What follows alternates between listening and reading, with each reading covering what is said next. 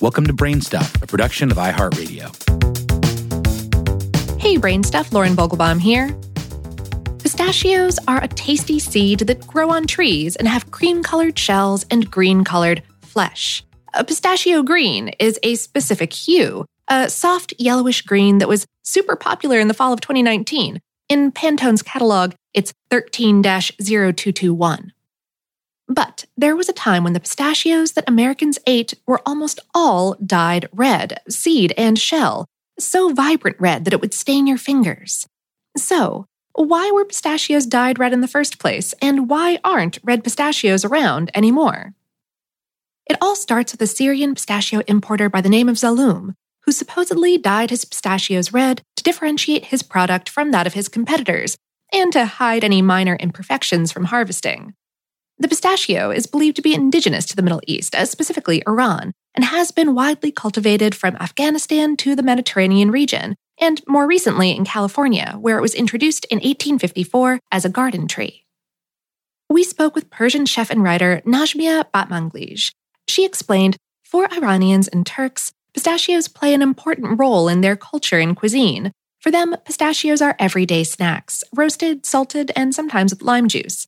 There are pistachio cookies flavored with rosewater and cardamom, pistachios with lamb braised with rosewater and saffron, pistachio meatballs cooked in pomegranate juice, etc. Up until the 1970s, the majority of America's pistachios came from abroad, most hailing from Iran. Zaloom's method of using his red dye to make his nuts stand out eventually became the identifying mark of Middle Eastern pistachios. Then, in 1979, came the Iranian hostage crisis, in which 52 American diplomats and citizens were held hostage in Iran for 444 days.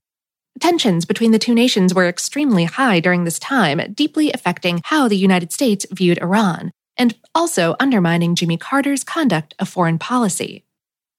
Carter did what any president in a tight spot would do, and imposed a number of sanctions on Iran just after the crisis began. Carter began by cutting off sales of Iranian oil and freeing all Iranian assets.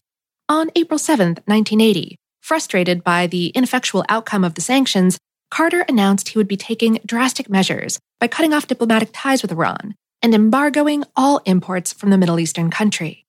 His embargo against Iranian imports resulted in what was essentially an embargo on the area's vibrant red pistachios, leaving the fingers of pistachio-loving Americans everywhere their normal hue.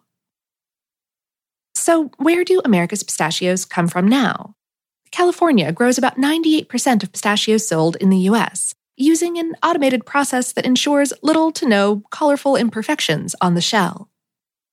California produced around 4.5 million pounds of pistachios in 1977, a number that grew by 20 times only 20 years later.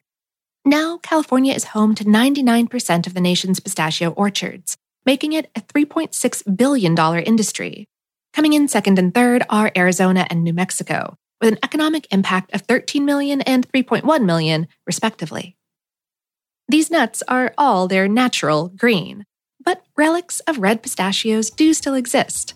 For example, in a scene in the film The Naked Gun, in which the characters' mouths are dyed red by eating nuts, and in some people's nostalgic memories.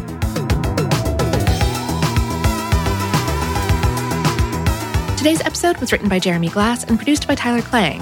For more on this and lots of other colorful topics, visit howstuffworks.com. Brain Stuff is a production of iHeartRadio. For more podcasts from iHeartRadio, visit the iHeartRadio app, Apple Podcasts, or wherever you listen to your favorite shows.